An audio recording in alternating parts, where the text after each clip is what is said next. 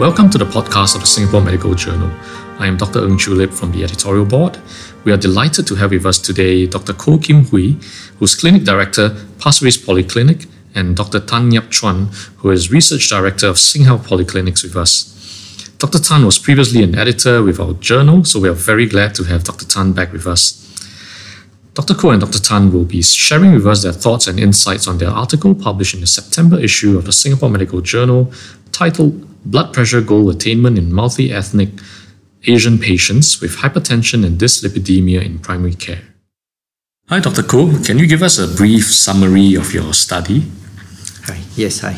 So this paper is a sub-analysis of the lipid health study, which primarily aimed to determine the effect of ethnic variation on the attainment of LDL treatment goals among multi-ethnic Asian patients with dyslipidemia in primary care. Right. This is actually a cross-sectional study that included patients with physician-diagnosed dyslipidemia recruited at 2 polyclinics in Singapore. Data on their demographics, diet, exercise, medication use, and clinical parameters were obtained and analyzed against their treatment goals. What are the current rates of hypertension and dyslipidemia in Singapore, and how do these rates compare with international data? Right. Based on the National Population Health Survey in 2017, among Singapore residents aged 18 to 69 years, the prevalence of hypertension was 21.5%, which is about 1 in 5 people, and the prevalence of dyslipidemia was 33.6%, about 1 in 3. The estimated global prevalence of hypertension by the WHO cites it to about 26%. For comparison, in the US, the CDC data showed an overall prevalence of hypertension among adults about 29%, and the prevalence of hypertension is generally higher in developing countries. The estimated global prevalence of dyslipidemia among adults is about 39% globally, and this is actually higher in Europe, America, and lowest in African and Southeast Asian nations. Hence, our local prevalence of hypertension and dyslipidemia are generally lower than the global prevalence. Oh, that's very good to know.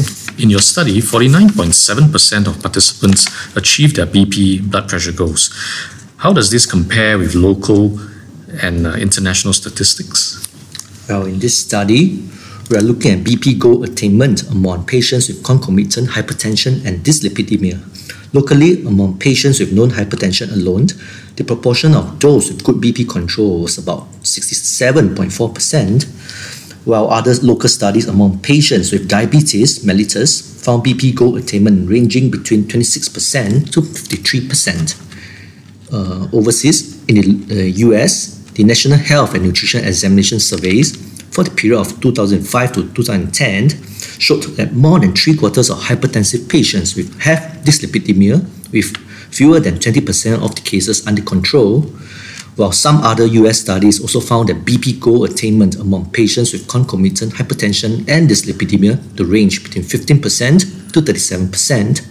Hence, our local data seems to suggest that a better BP goal attainment is achieved compared to overseas studies.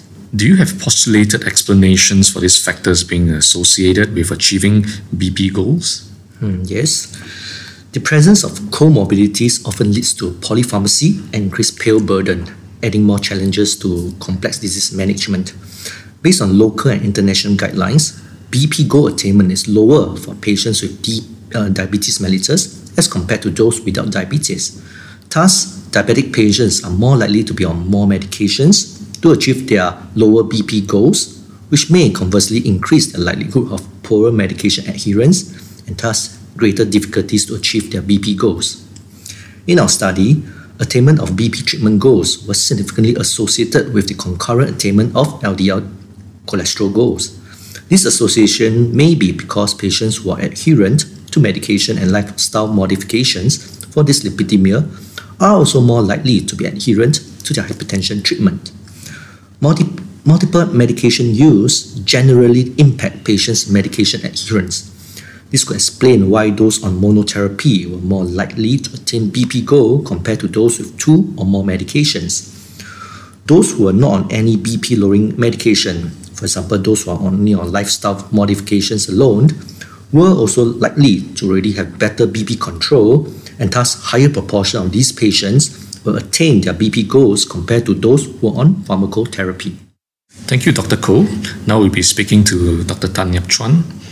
Dr. Tan, you mentioned that taking multiple medications and polypharmacy can lead to lower compliance of medications, and there are studies in Singapore polyclinics assessing the cost effectiveness of single pill combination medications.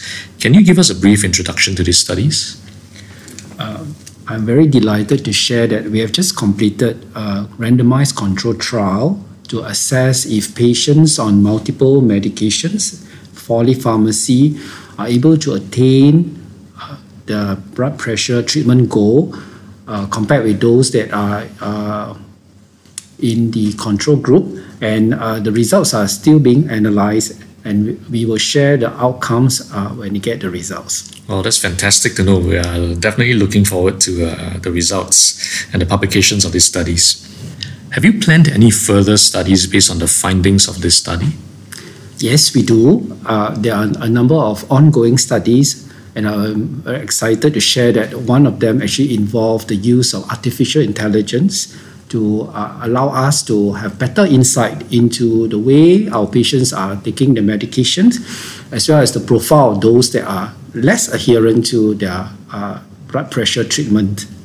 Well, this is really, really exciting that you're using AI and all that to possibly personalize medicines as well, medication taking as well. So yeah, we'll definitely look forward to a lot more exciting studies from you and your team. Thank you very much, Dr. Koh and Dr. Tan.